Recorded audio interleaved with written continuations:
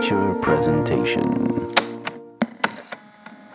Welcome back to another episode of TIFF Talk 2022. I am one of your hosts, Matt Rohrbeck, alongside, he's allergic to tomatoes, but he is tomato meter approved, Eric Marchin. All eyes are on the festival. We finally got a major announcement with multiple films and not just one A per slow week. drip. Yeah. Yeah. But I don't know if they're all the special presentations or galas, but a large portion of them were announced today. So this is why we are doing a special TIFF Talk 2022 episode, which won't necessarily be a regular episode. So it won't be episode 128. That will still come next week. Next Monday. Yeah. Usually this is a segment we do within the Untitled Movie Podcast, the 8th best podcast in Canada. You guys can go check out our newest draft where we do talk a little bit about TIFF stuff, but mostly about Comic-Con and Marvel and Phase 5 and 6. So you guys can go check that out. We usually do this as a small segment in the show, but we thought this deserved its own little mini episode. And when I say mini, it'll still probably be over an hour, but that's mini for us. Eric, we've been getting a slow drip of TIFF announcements over the last, I gotta say, like month and a half, right? Or so, or at least the month of July. It's been stressing people out too, because TIFF has never done this before.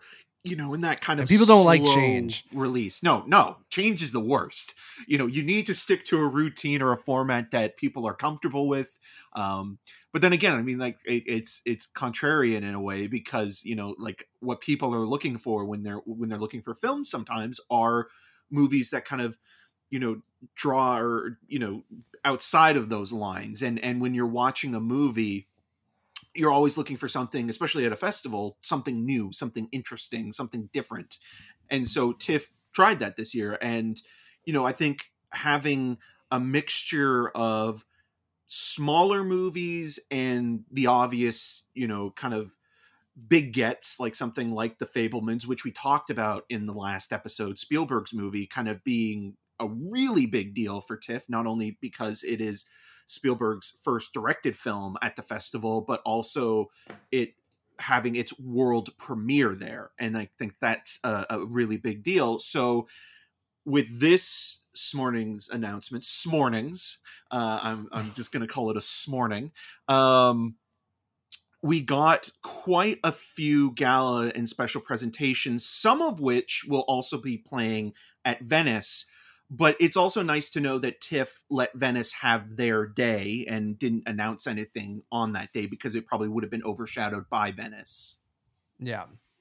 Well said. I think we should just go through them. And, I think people look forward to this, where I butcher many names. Alex Reno will be on you as soon as this thing comes out and he listens. Because have I practiced this? No. So I apologize in advance. So it's going to be even better. If I butcher anyone's name, which will probably be a lot of people. I don't mean to offend. It's just I'm trying my best.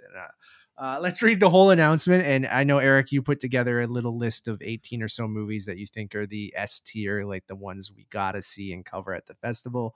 But I just want to talk about the lineup as a whole, and we can compare it to that Venice lineup, what's missing here, what we're excited for most, and what people should, what the hardest tickets might be to get. All that kind of stuff. So let's go through it.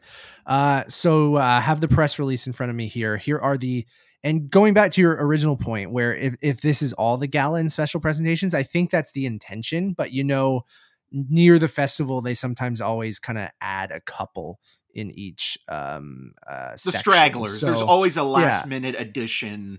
Yeah, there might be something that gets added to or drops out. Clifford being one of recent memory. So something might drop out or something might be added. And then we also probably over the next couple of weeks have different programs like Midnight Madness, Discovery, Masters, Primetime. I don't know what else I'm missing. That pretentious one that people like. Is Vanguard? Is Vanguard back? Not or is Vanguard. It no? Because it was Vanguard wasn't pretentious. Vanguard was Vanguard cool. was good. Nevis, what's the pretentious TIFF category that everyone likes? I think that's what it's called. What? Pretentious Wavelengths. Oh, Got yes, it. yes, yeah. The experimental category. Nevis is yelling it's not pretentious. It It's can be. It's experimental, but I think any category can have pretentious Oh, films. there's going to be within it, pretentious films in here. I'm just kind of being an idiot, which I always am. Okay, let's go through it. Gala Presentations 2022 for TIFF. So we have Alice Darling by Mary Nighy, Black Ice by Hubert Davis, or Hubbard. I don't know. I went with Hubert. Butcher's Crossing from Gabe Polsky. The Greatest Beer Run Ever by Peter Fairley. He's back, baby. The Hummingbird by Francesca Archibugi. I'm not laughing at the name. I'm laughing at Matt's pronunciation. Hunt. Sometimes that just helps. I'm trying to pronunciate everything. Hunt by Lee Jung-jae. A Jasmine's Blues by Tyler Perry. I think it's Tyler Perrier. Yeah.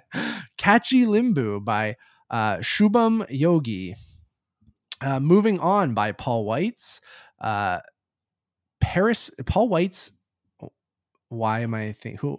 You're thinking Chris, because Chris and Paul Weitz are brothers, and they directed, or they co-directed American Pie, and Chris went on to direct one of the Twilight films, and there's another Twilight connection coming up too. Paris Memories by Alice Winocour. I think it's Winocour. Prisoner's Daughter, Catherine Hardwicke. There it is. Vampires Playing Baseball. Raymond and Ray by Rodrigo Garcia. Roost by Amy Redford. Sydney by Reginald Hudlin. The Sun by Florian Zeller. The opening night film is The Swimmers by Sally L. Hosseini. What's Love Got to Do with It by Shikhar Kapoor. The Woman King by Gina Prince Bythewood. Special. Now that's all the galas, so we'll go through that in a sec. Let's go through the special presentations. Alleluia by Sir Richard Eyre. All Quiet on the Western Front by Edward Berger. The Banshees of The Banshees of Ed Sheeran by Martin McDonough. Blueback by Robert Connolly. The Blue Caftan by Mariam Tuzani. Broker by Hirokazu Koreeda. Got it. Brother by Clement Virgo. Bros by Nicholas Stoller. Catherine Called Birdie by Lena Dunham. Causeway by Leela Neusbauer. Chevalier by Stephen Williams. Corsage by Mary Kreutzer. Decision to Leave by Park Chan-wook. Devotion by J.D. Dillard. Driving Madeline by Christian Carrion. El Suplente by Diego Lerman. Empire of Light by Sam Mendes. The Eternal Daughter by Joanna Hogg. The Fablemans by Steven Spielberg. Glass Onion, a Knives Out mystery by Ryan Johnson. Goodnight Oppie by Ryan White. The Good Nurse by Tobias Lindholm. Holy Spider by Ali Abbasi. Joyland by Sam Sadiq. The King's Horseman by B. Bandele. The Lost King by Stephen Frears. A Man of Reason by Jung Woo Sung. The Menu by Mark Mylode. On the Come Up by Santa Lathan. One Fine Morning by Mia Hansen Love. Other People's Children by Rebecca Zlotowski. Moonage Daydream by Brett Morgan. My Policeman by Michael Grandage. Nanny by Nikyatu Jusu. No Bears by Jafar Pahani. Is he in jail right now? Yep. He was arrested for political protest in Iran. We'll talk about that. That's awful. The Return of Tanya Tucker, featuring Brandy Carlisle, Catherine Horan. Saint Omer by Alice Diop. Sanctuary by Zachary. Nevis is yelling at me. Panahi. Panahi. How do you say it? Panahi. Okay, I Jafar got it, Nevis. Thank you. I said I would struggle. I was doing pretty well. Stories Not to Be Told by Sek Gay. I think I missed Sanctuary by Zachary Wigan. Triangle of Sadness by Ruben Ostland. Walk Up by Hong Sang-soo. Wendell and Wild by Henry Selick. The Whale by Darren Aronofsky. Woman Talking by Sarah Polly. And The Wonder by Sebastian Lillo. Leo? Lilio.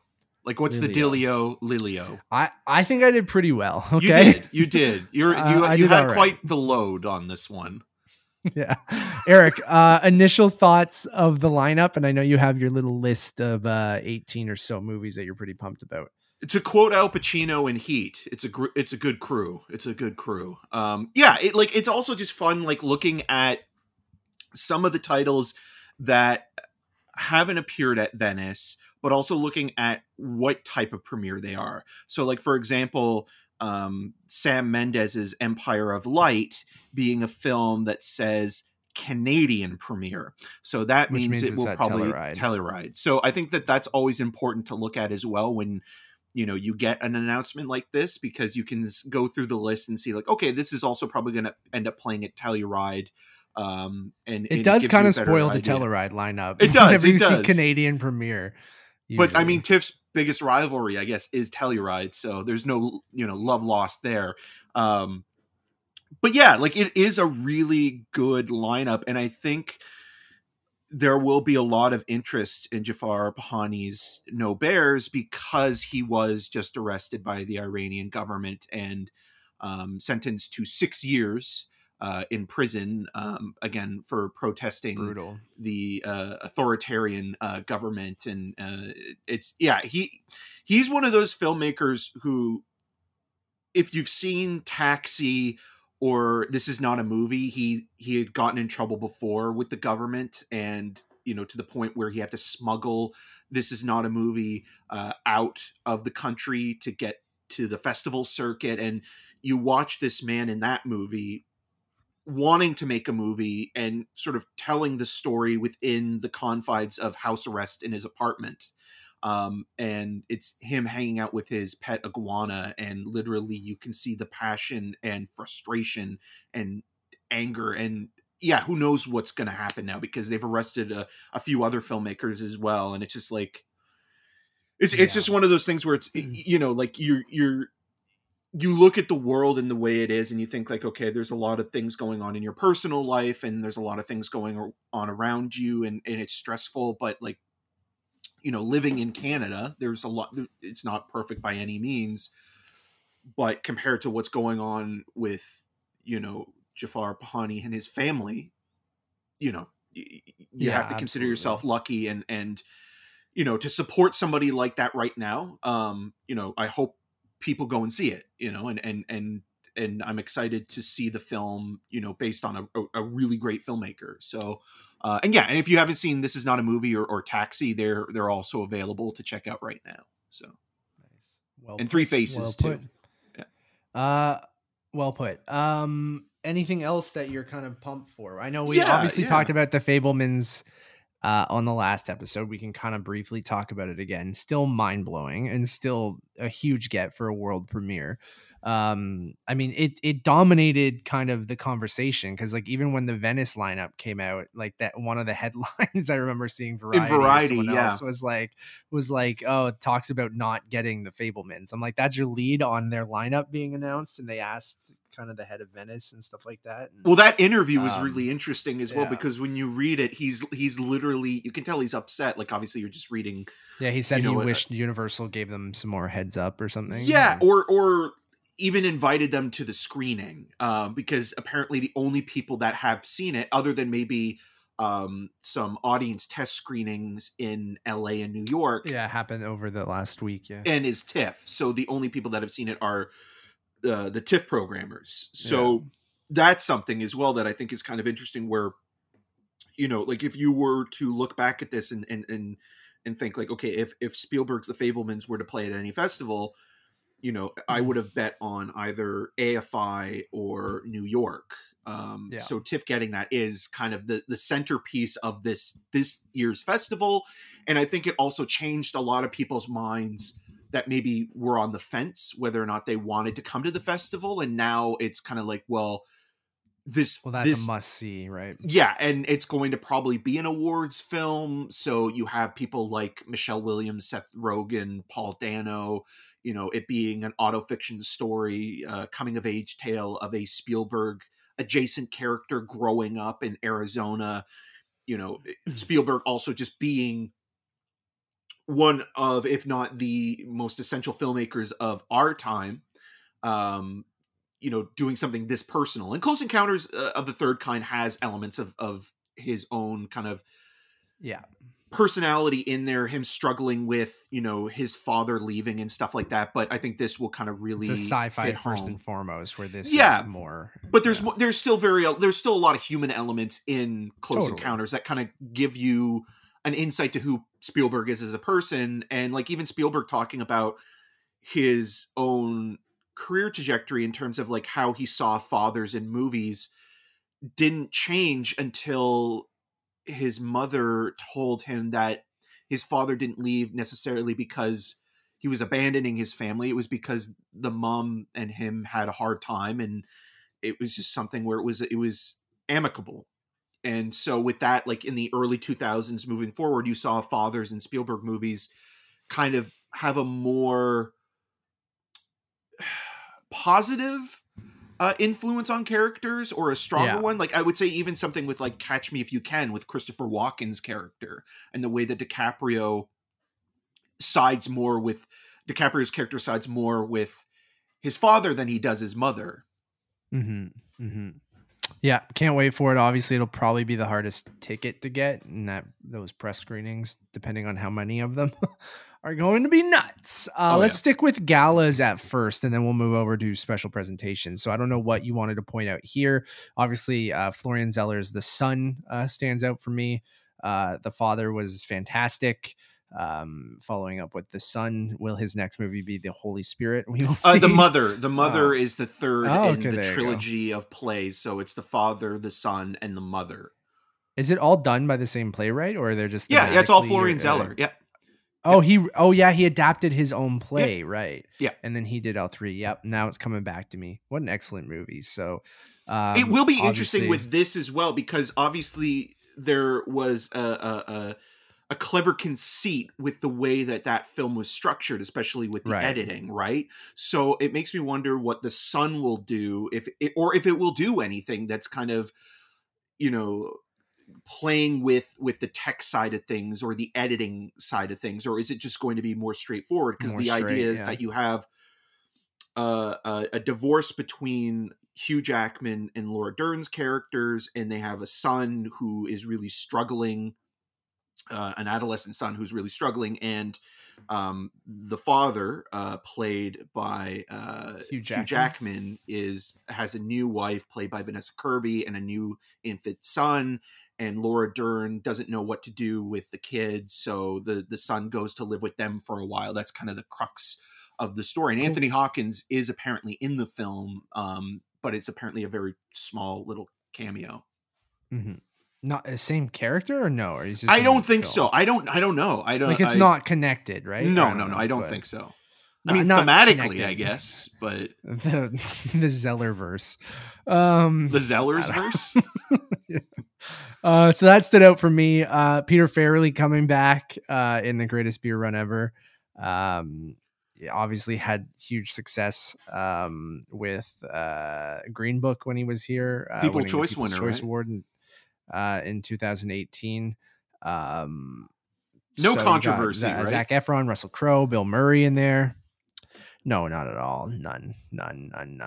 But I guess that's like a good get. He is an Oscar winning filmmaker. I watched the trailer for Hunt last night, which is the Lee Jung-jae movie.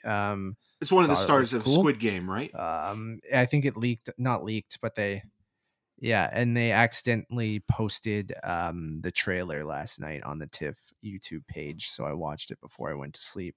Anything else from the galas that you wanted to point out or talk about, Eric? So Gabe Polsky, who directed Red Army, the documentary, directs Right. Yeah. Butcher's Which I Crossing, probably should watch. which guess who stars in that?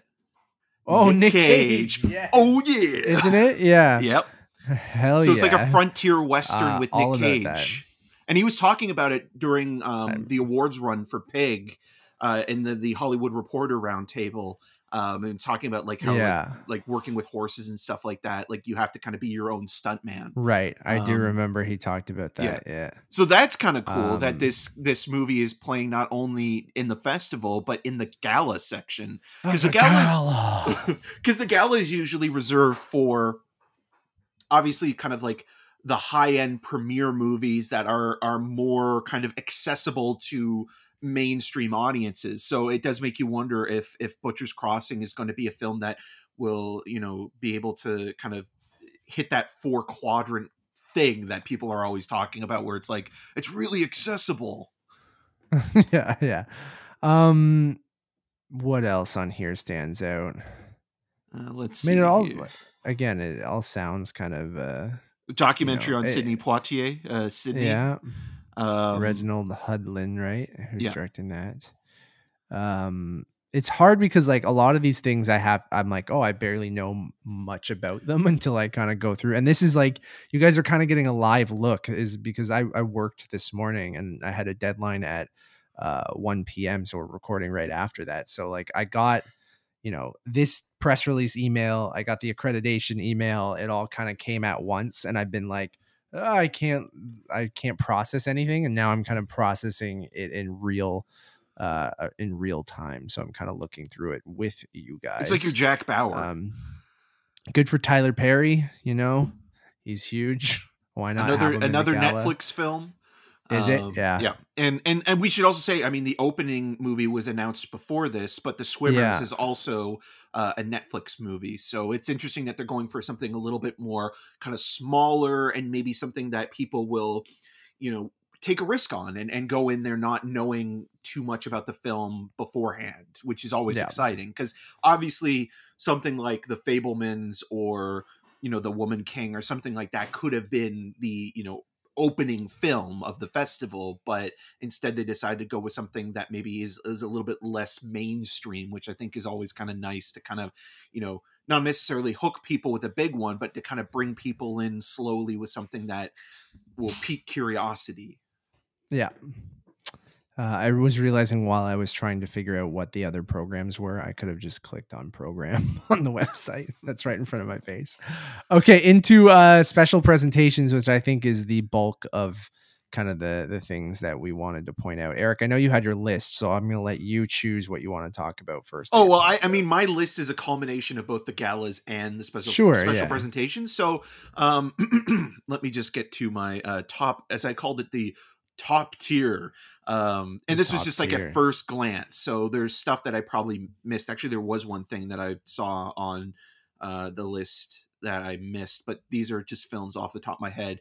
The Banshees of Ed Sheeran, Broker, Bros, Butcher's Crossing, Catherine Called Birdie, Decision to Leave, Empire of Light, The Eternal Daughter, The Fabelmans, Glass Onion, A Knives Out Mystery, Moon Age Daydream, No Bears, One Fine Morning, The Sun, Triangle of Sadness, The Whale, Women Talking, and The Wonder. There was something else that I missed on the list that I was like, oh, I should have put that on my top. We'll go through.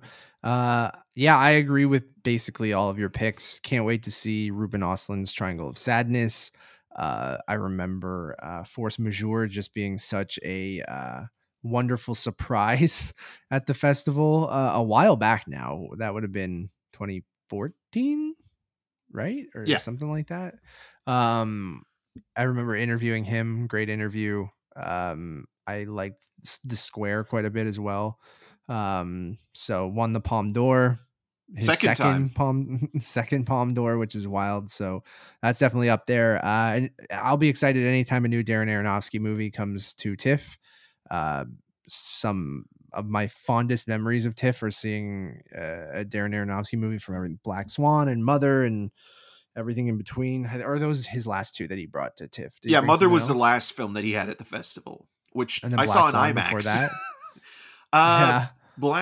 Yeah. It probably would have been Black Swan because Noah didn't play. Yeah. Trying trying to think. Well, I mean, one of my favorite TIFF memories was seeing The Wrestler at the festival. Oh, you 'Cause saw it at TIFF? Yeah, it had just played. I think it was Venice, and that's where it kind of got its debut, and that's where everybody was talking about, like, oh, the comeback performance from Mickey Rourke. And then watching it at TIFF, it was like that was an amazing year, because I remember seeing The Hurt Locker, The Wrestler, and Hunger. I was in college that year in London, so sorry I'm yelling at everyone. I got up early to work. I didn't bored go by to this, TIFF Matt? that year. No, but that would have been, I'm a huge wrestling fan, and I love Darren Aronofsky, so I would have, and I love The Wrestler, so Yeah. that would have been a great premiere to be at. Also saw Zack and Miri make a porno that year. Yeah, I remember that too. Black Swan I did see, and Mother I saw, and then Noah skipped the festival circuit. So obviously, and Brendan Fraser, who was once my sworn enemy when I hated the Mummy movies, but I'm all here for Brendan Fraser comeback and for him to give like a really solid performance in this. Well, he was really good in Steven Soderbergh's No Sudden Move. Yeah. And I mean, he's in Scorsese's Killers of the Flower Moon, whether or not that does get released this year. I'm cheering for him. Yeah. And he's in Batgirl too. I read a good article about him that kind of made me go, you know what? I'm cheering for you. Excited for that. I'm excited for, what else do we got on here? Oh, Holy Spider was the other one that I was curious about, because it's from the director of Border, and that also played at Cannes, and so it was kind of controversial. Some people didn't love it as much as Border, and kind of found it was one of the directors of The Last of Us. Yep. So The Last of Us. Some cross promotion there. Fucking program it. Is Primetime still happening this year? Is that still a thing? Okay. Yeah. Oh yeah. They're still holding on to prime time. It's lit. Hey, if they program The Last of Us, it's all worth it, Eric. Because like, here's my thing. If they already have some of the actors coming, now they have one of the directors of the series. I mean, he's not the person that directed the pilot episode, but if they bring a couple episodes, maybe they bring some of the cast and crew, even though they weren't involved. I'm just saying it's supposed to premiere in early 2023 on HBO. Well, if it's done, right? Like, it just depends. Well, they've been shooting it for a year, right? So you think like the first couple episodes they might have done, and then they might be like halfway through post or something on the season. But anyways, we'll get to predictions and other things later. What else am I excited for? Sam Mendes. I'm more excited for Roger Deakins' cinematography, and Olivia Colman being Olivia Colman's always great. Yeah. And 1980s England sounds like cool. But it is I mean, I love anything in the 80s, even if it is like it's about a woman working in a cinema in the 1980s in England. So I'm shot by Roger Deakins. So like I'm I mean, Sam Mendes is like kind of one of those guys where it's like, I really love Road to Perdition. But he's kind of like, I'm surprised actually that this is not playing in the gala section, because this kind of seems like a gala movie and not necessarily a special presentation. Like even Fableman's being special presentation instead of a gala, right? Like it's just or Masters even, I guess, because Fableman's kind of in the Masters section.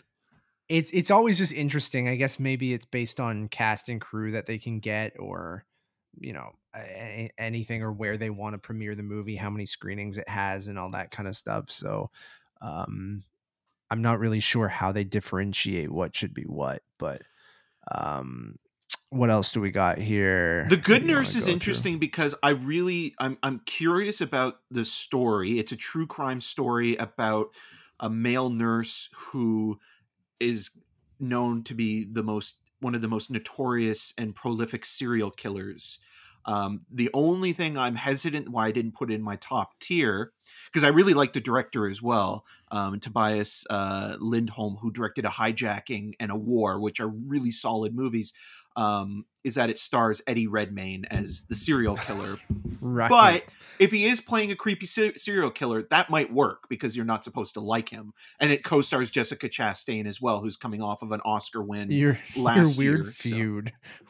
I don't have a Eddie feud. Redmayne. I just don't think he's good necessarily. I know. He's okay, but maybe playing a serial killer, it'll be perfect for him, because you hate him already, and you're fascinated by the true crime procedural elements. So that's a Netflix movie as well, and Jessica Chastain returning to the festival, where just last year she was vetted with an award of some kind. I think like an acting award alongside Thanks for Coming award. Yeah, Benedict Cumberbatch, and premiering The Eyes of Tammy Faye, which won her the actress in a leading role Oscar. So that's another one where it'll be like, okay, like we'll see like what her follow-up is, not including the 355, which was terrible.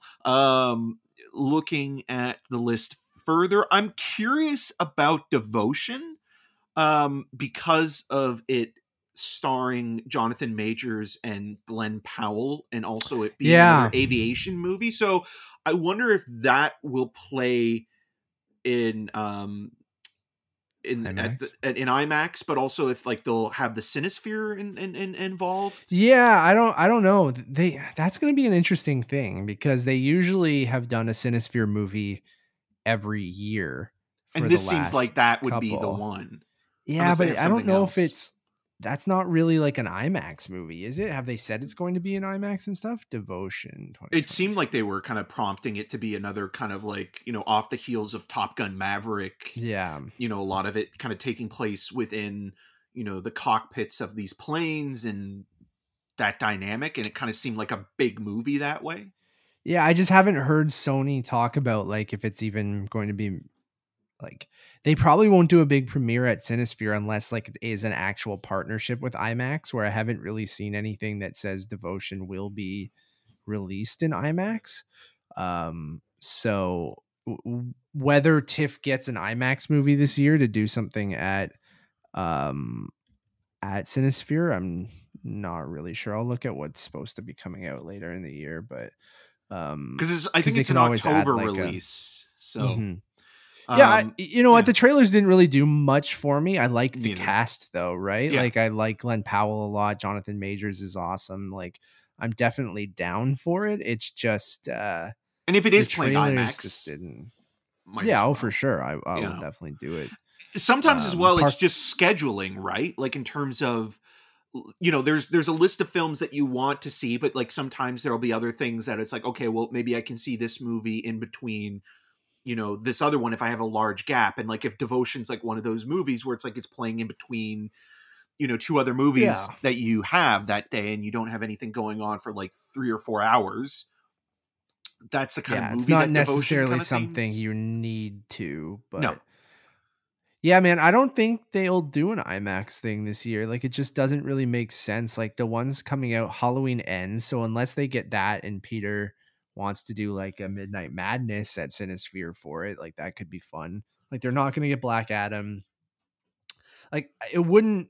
I just don't think that something like Black Panther would play a festival, just because I don't think it'll be done. No, I think they would be open to it if any Marvel movie was going to play a festival. I think Black Panther would be that movie, but I don't think that it'll even be ready by September.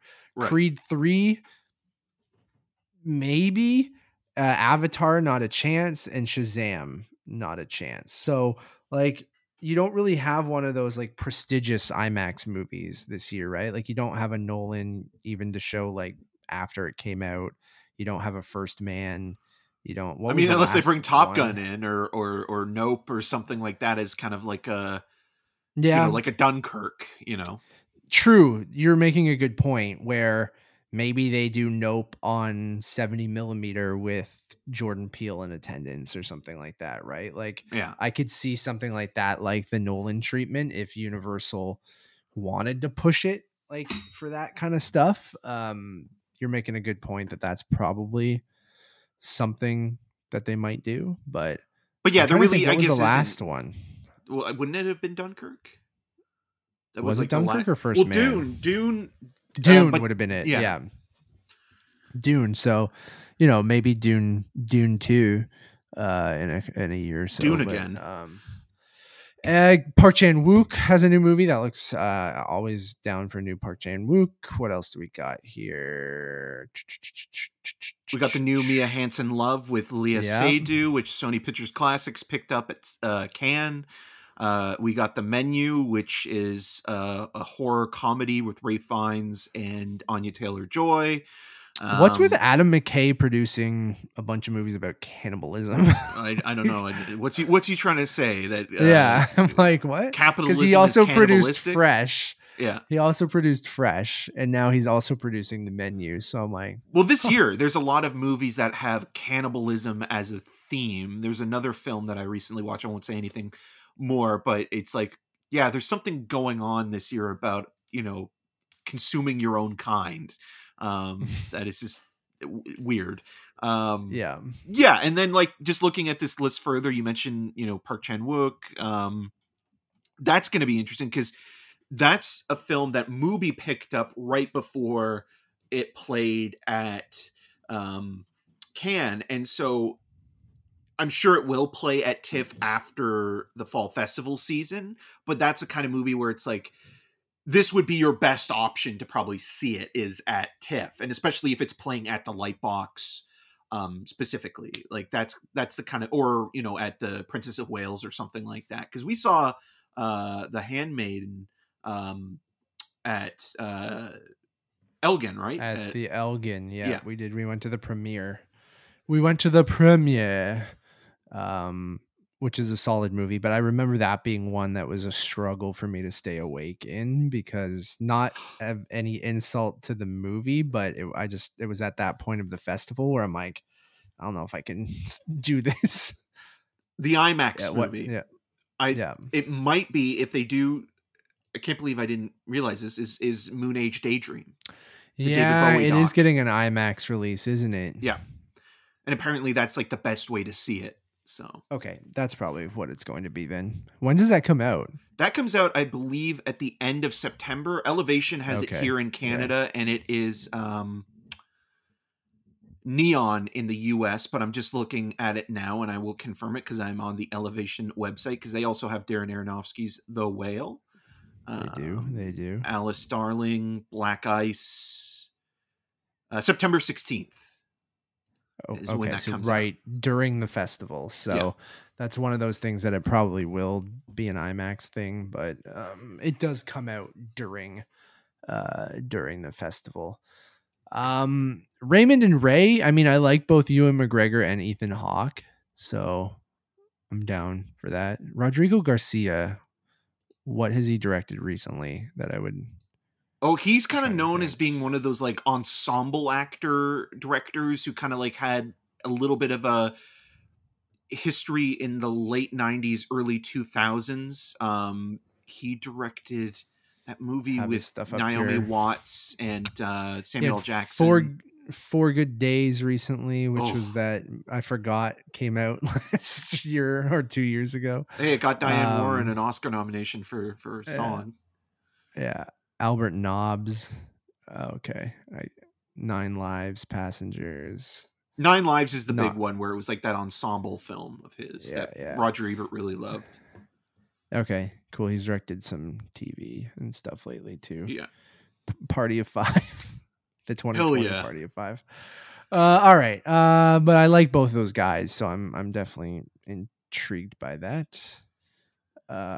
What else stands out? Anything else from your list, Eric? Well, I mean, Martin McDonagh, the Banshees of Inisherin, I think is one of those movies where, like, again, this is his follow-up to Three Billboards. He's bringing back his In Bruges leads, Brendan Gleeson and Colin Farrell. You also have Barry Keoghan in there. So it's going to be one of those movies that it'll be interesting just in terms of like the premise being two friends that no longer really want to be friends, kind of, stuck on this island together. So it kind of seems almost like it's going to be play-like, but it'll probably, cinematically really incorporate a lot of the landscape. And it'll probably be very biting satirically and also darkly comedic in nature. So that'll be interesting to see how that does. I'm really excited for Joanna Hogg's follow-up to The Souvenir Part 1 and 2, Right. reteaming with Tilda Swinton. She shot this movie right after or in between the Souvenir movies, and it seems to be kind of almost like a, it's an A24 movie, so it'll be elevated horror and like a haunted memory, I'm all for it. I got gothic an film. A24 t-shirt on right now. You sure are. I mean, The Whale being another A24 movie. Just looking down the list here. I'm always here for a new Christopher Abbott movie during TIFF. So Sanctuary with him and Margaret Qualley. Yeah. Where I don't know much about it. I don't know who Zachary Wigon is, but I don't either.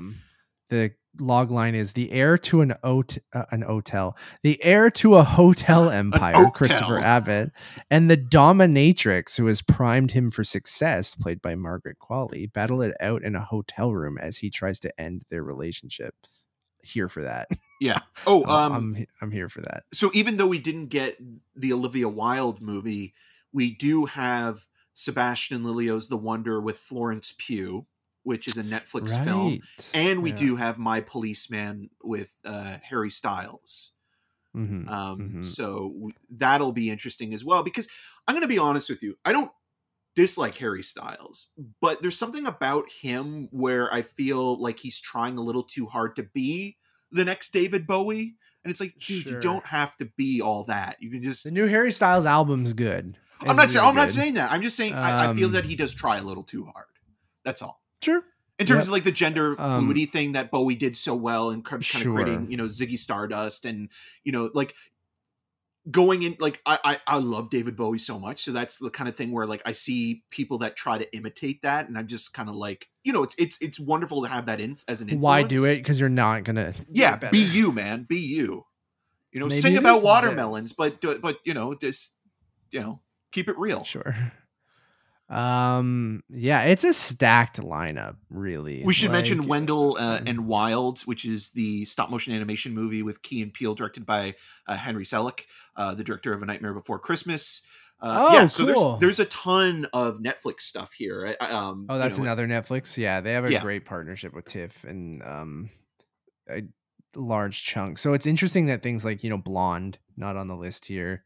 No, Luca Guadagnino's Bones and All, Todd Field's Tar, those two movies, and Blonde, I think, are all playing. The Olivia Wilde movie, which you just brought up too. Yeah, Don't Worry, Darling, are all Venice films, and Paul Schrader as well, Master Gardener. Although Paul Schrader is getting could show up in Masters too, which would be amazing, and just.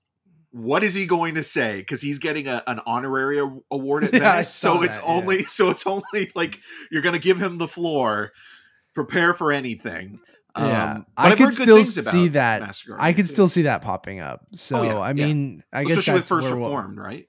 Yeah, we'll finish off with that. So like we have two programs now, which is always the ones that they first announced. So what we still need is Contemporary World Cinema, Discovery. Midnight Madness, Platform, Prime. Oh, Platform too. Oh yeah, Platform's great. That's where Moon Knight and Jackie and Lady Macbeth all had their debuts, and it's always fun to see what the jury is, because that's kind of like the mini can in TIFF. Yeah, so usually it's 10 or probably 9 or 10 movies, right? Because it's one per day of the festival, and they have a premiere at the Elgin, and they actually have a jury and they choose the winner there. So like, yeah, it's usually a mix of like, you might get one or two big movies. I use in quotes like recognizable names or something like that. Then you have a mix of foreign stuff and some smaller stuff. And like, it is a really interesting kind of program. And we might even see one of those movies we talked about in that category too. Because that's happened as well. So you got to think there's probably a couple big movies that they're saving for Platform. We also have Primetime, Shortcuts, Cinematheque, Docs, Next Wave, and Next Wave Selects. There's usually just a stamp that they put on other movies where the Next Wave crew says like, this is Next Wave approved for young people. Extreme! And then Wavelengths, which is not pretentious. I was joking. How dare you insult Michael Snow's legacy, you bastard. I've seen some Wavelengths movies that I like. too. I'm sure if Some I are watched even pretentious. more. Some are very pretentious. But that's the So- festival in general. Like in any Yeah. category, in any program, there are movies. Yeah, You know, that's it's just movies in general. Yeah, you know, one man's pretentiousness is another man's Pop-Tart. I don't know. Bubbly Something watermelon. good. Yeah. You know, populist film. I don't know. Oh, totally. So yeah, I'm excited to see what else pops up. Like Midnight Madness is always a favorite of ours. Yep. I am excited to see. We had Peter on the podcast a couple years ago. Maybe I'll hit him up and see if he has time. But very interested to see what horror movies and genre movies come. I don't know, Eric, if you have any predictions for that or I'm just any trying to other think categories. So like I could see some of those things that you talked about showing up in Masters or Platform, like whether it's, you know, Paul Schrader or any of that. Like I could see popping up in one of those categories. I already said The Last of Us for primetime. That would be a huge get. Is that going to happen? You know, probably not.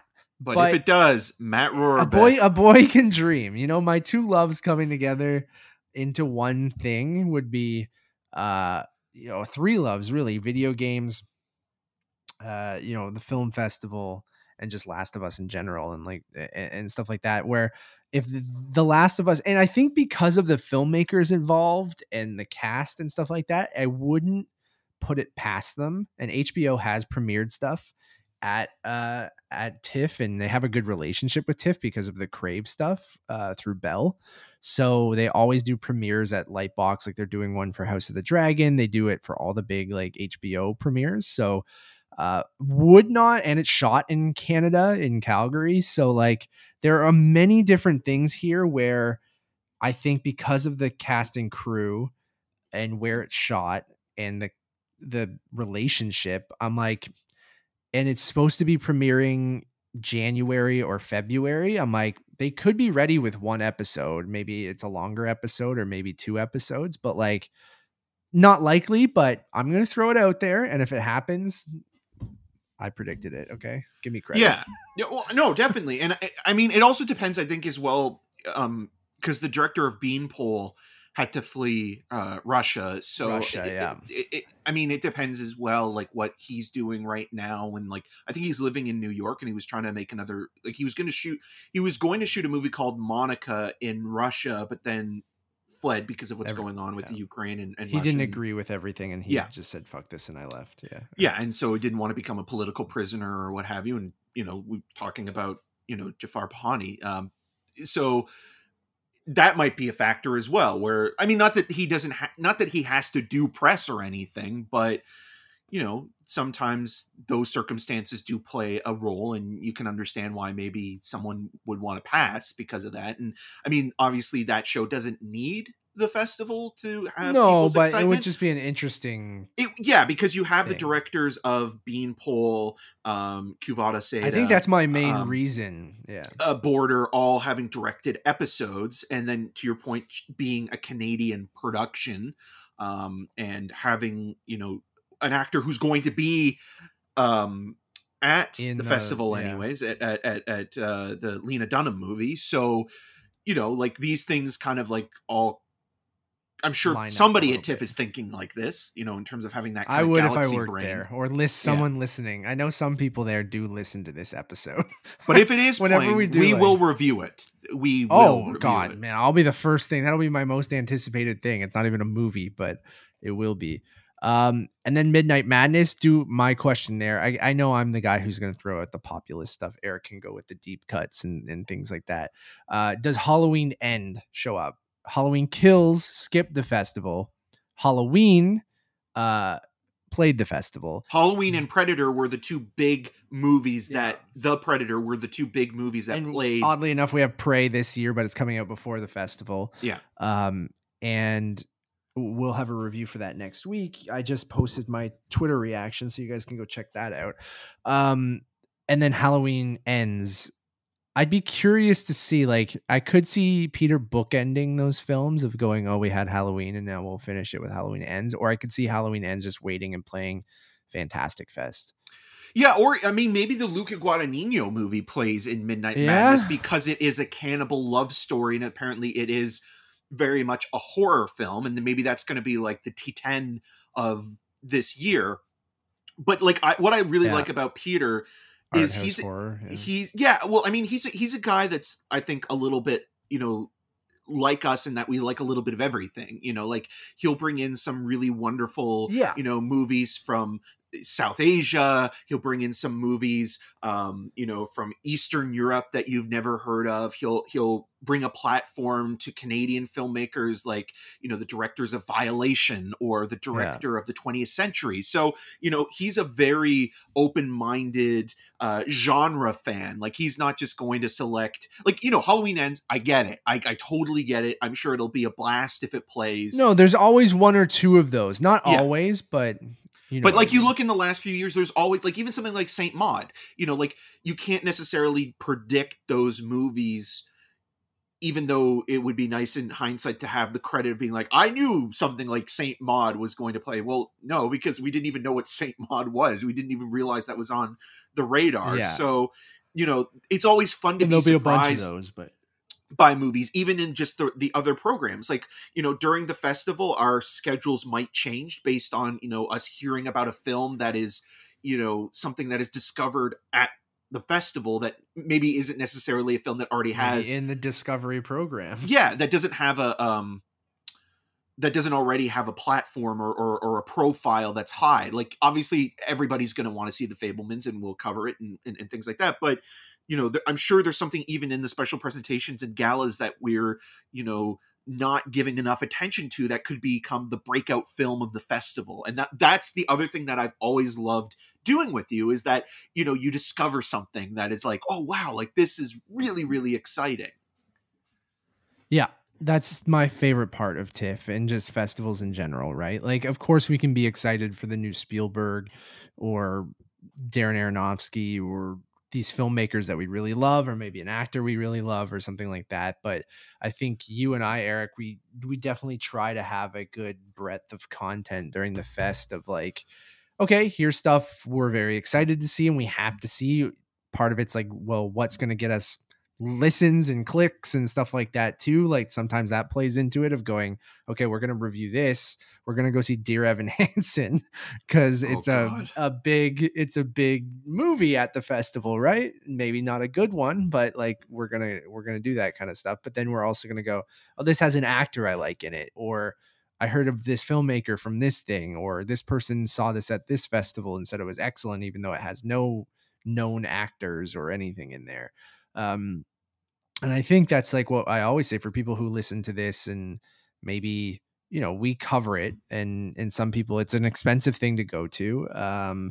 You can only choose so many tickets unless you really invest your time and money into it. So sometimes you go for those big things, but our suggestion will always be, maybe do 3 for you, 1 for, like them in One the for the sense fans. of like, of like going, pick something that you either hear is that you might not have normally watched or something like that, just to kind of give something a shot, and usually those movies you can get either cheaper or, different things like that, because they don't sell out like those big movies do. So, and it also just depends on your own schedule, right? Like if you're only going up, like if you're going to Toronto, like say if you're, from the Durham region or, further out west in Mississauga or something like that, or coming in from another province, I'm not even necessarily saying, from another country, and you know, you're coming in for one weekend, chances are you're not going to necessarily be able to see the films that are on your list. So always have backups,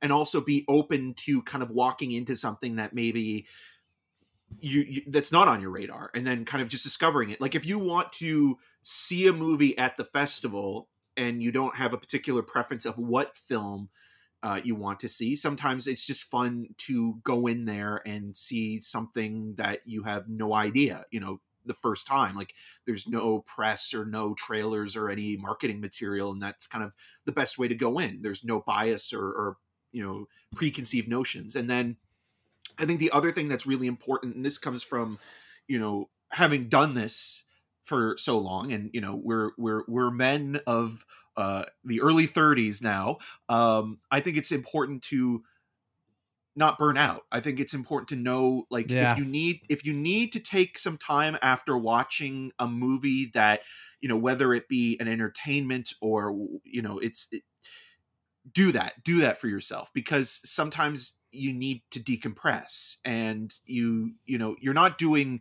the next film that you're watching a service by going in there either No. exhausted or feeling like you don't want to. You need sometimes to go and get a I've learned, coffee or yeah. sit, and I don't do the 40 anymore. I just can't do it. Maybe with pre-screening, if those Yeah. come back, that maybe I would boost the numbers up by another 10 to 15 or whatever if we were able to see that much before the festival. But the last couple of years, we haven't pre-screened much at all for inside baseball stuff. And then I looked at my last 2 years, and I've been averaging 25, 26. And I know you usually have been going 30, 35. You usually see 5 or 10 more than me. Mhm. But yeah, that's definitely good advice. Like, I know when I used to tell people like, oh yeah, I see 40 movies, and they're like, the hell is wrong with you? How is that even possible? And I know people who see 50 movies during the festival, right? And I know that people love it, but yeah, I find that 2 to 3 a day.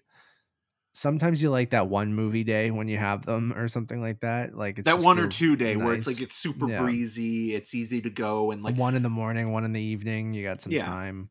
And if Yeah. you do Midnight Madness, it's one of those things, like, if you Oh want to go God, to the yeah. midnight screening, I think you really have to kind of like prepare, because I remember the year that we saw Green Room, and that was the first day of that festival, and we had seen, I think, like 4 or 5 movies beforehand, and then we had screenings the next morning, I think at around like 8 or 9 in the morning. You know, Yeah. it really does a number on you. So, you know, Midnight Madness is an absolute blast, and you know, if you want to have that experience, go for it. It's unlike anything during the festival season. It's a lot of fun. It even makes, you know, a lesser movie, if there is one, better because of the atmosphere and that communal kind of nature.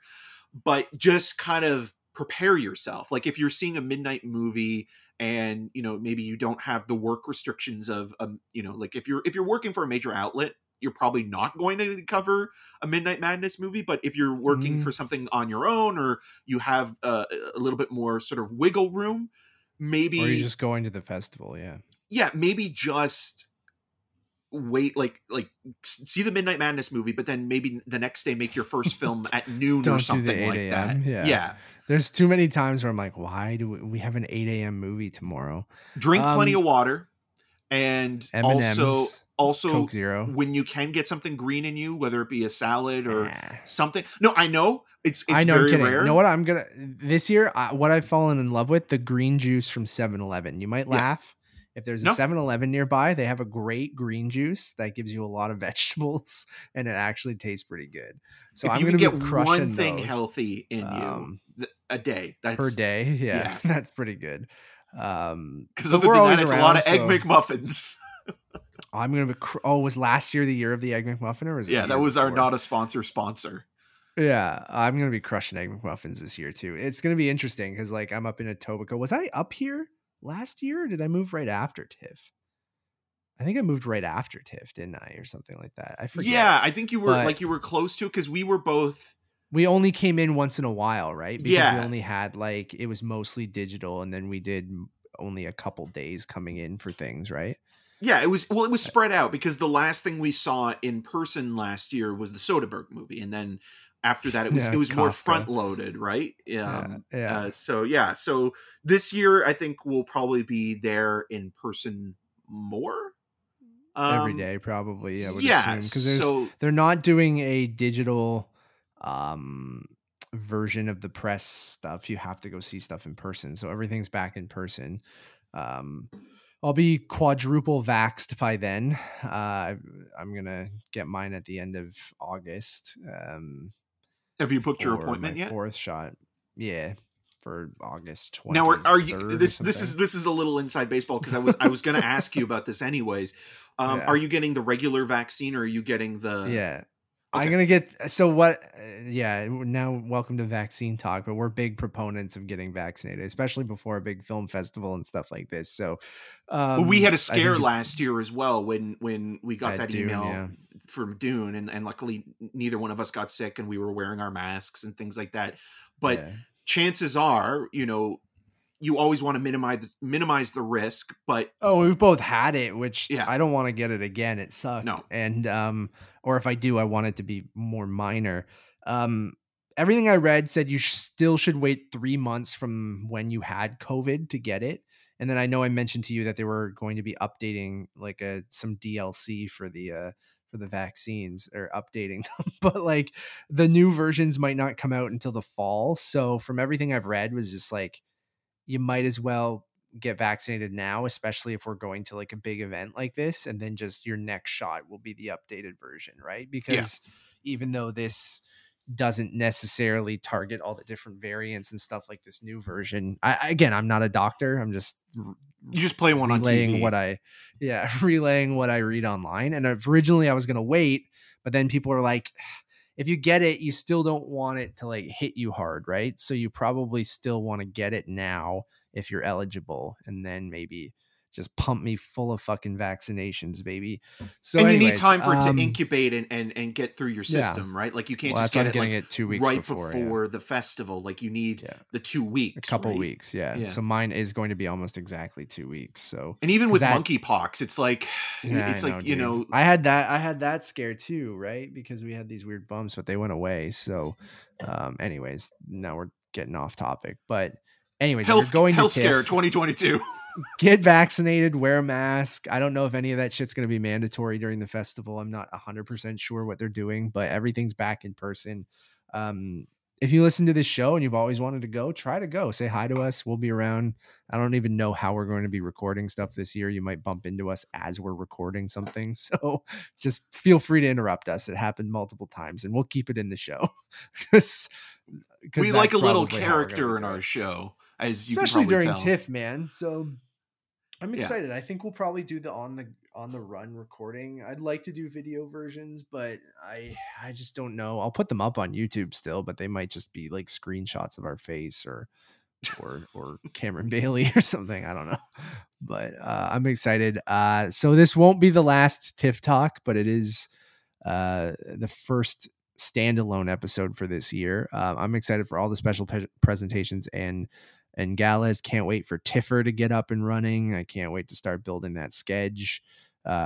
Building the schedule is one of my favorite things. It's like one of the nerdiest things I love doing, but I absolutely love building a schedule and Tetris fitting every movie we want to see, and way overloading our schedules and then figuring it out later. But it is genuinely my favorite time of the year, so I'm very excited to cover it. So keep it locked right here. We'll have a full TIFF preview show probably before the festival. We'll have reviews every single day, multiple reviews. We're going to be doing individual reviews. They might be audio only, but also on YouTube. We'll see how everything goes, because I'll have my laptop with me, but it'll be chaotic of trying to get everything up while I'm still going to see movies and different things like that. So be patient, but the audio version should be easy to get up. The video versions will be a little trickier, but we'll have reviews every single day. We'll have a pre-festival podcast, post-festival podcast. Maybe guests will drop in. There might be some video episodes though if we do. We will pre-recording, right? Yeah. And I think either way, if we can do a video version when we're on the go, we will. It's just on the go train. It all really, really depends. So I'm pumped. So September 9th to the 19th, 8th to 18th this year. So the 8th best podcast covering TIFF during the 8th to the 18th. Yeah, love it. Thank you all for listening or watching. We really, really do appreciate you. You are the reason that we are the 8th best movie podcast in Canada. You're also the reason why we're not number one. All right, because if more of you listened or watched, we'd be higher. What a back-ended compliment. Tell your friend.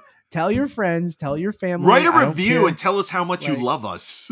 Go on Apple Podcasts, write us a review, send it to your mom, send it to your grandma. I don't care if they don't like movies. Just send it to your cousin. Send it to your dad. Can you please subscribe to this? These guys need to be number 2 because we're never passing film junk. If your milkman is listening, you know we've broken through. Yeah. Go check out our reviews for Jordan Peele's Nope, the Russo brothers, The Greyman, Taika Waititi's Thor: Love and Thunder. I'm surprised his Next Goal Wins isn't showing up anywhere. Apparently, I guess, it's not going to be until next year. Oh, interesting. They're They just moved really it. punting it. Yeah, they're just. Yeah. Anyways, whatever. Our newest episode, 127 of the Untitled Movie Podcast. We already mentioned it, but we cover all the Comic-Con news from last weekend. So we go through Marvel Studios Phase 5 and 6. We do talk about Spielberg and the Fablemans being at TIFF, but you kind of already got that in this episode, so you could skip over that. Or you can listen to or both, to us. compare and Yeah. contrast. See if we make sense. Nope. Anyways, as always, go check out our letterbox, which is untitled_cast, especially during TIFF. All the reviews will be up there. That'll probably be your easiest spot to find everything. So go head over there. As always, my name is Matt Rohrbeck. You can find more of my work around the internet, but mostly at untitledmoviepodcast.com. And you can follow me on all those social medias at Matt Rohrbeck. And I'm Eric March, and you can find more of my video reviews, including Resurrection with Rebecca Hall, which, in my opinion, is one of the best performances of the year, on rogerstv.com/cinemascene, and on the social medias at EM6211. Until next time. This was TIFF Talk 2022 Special Presentations and Gala. Love that.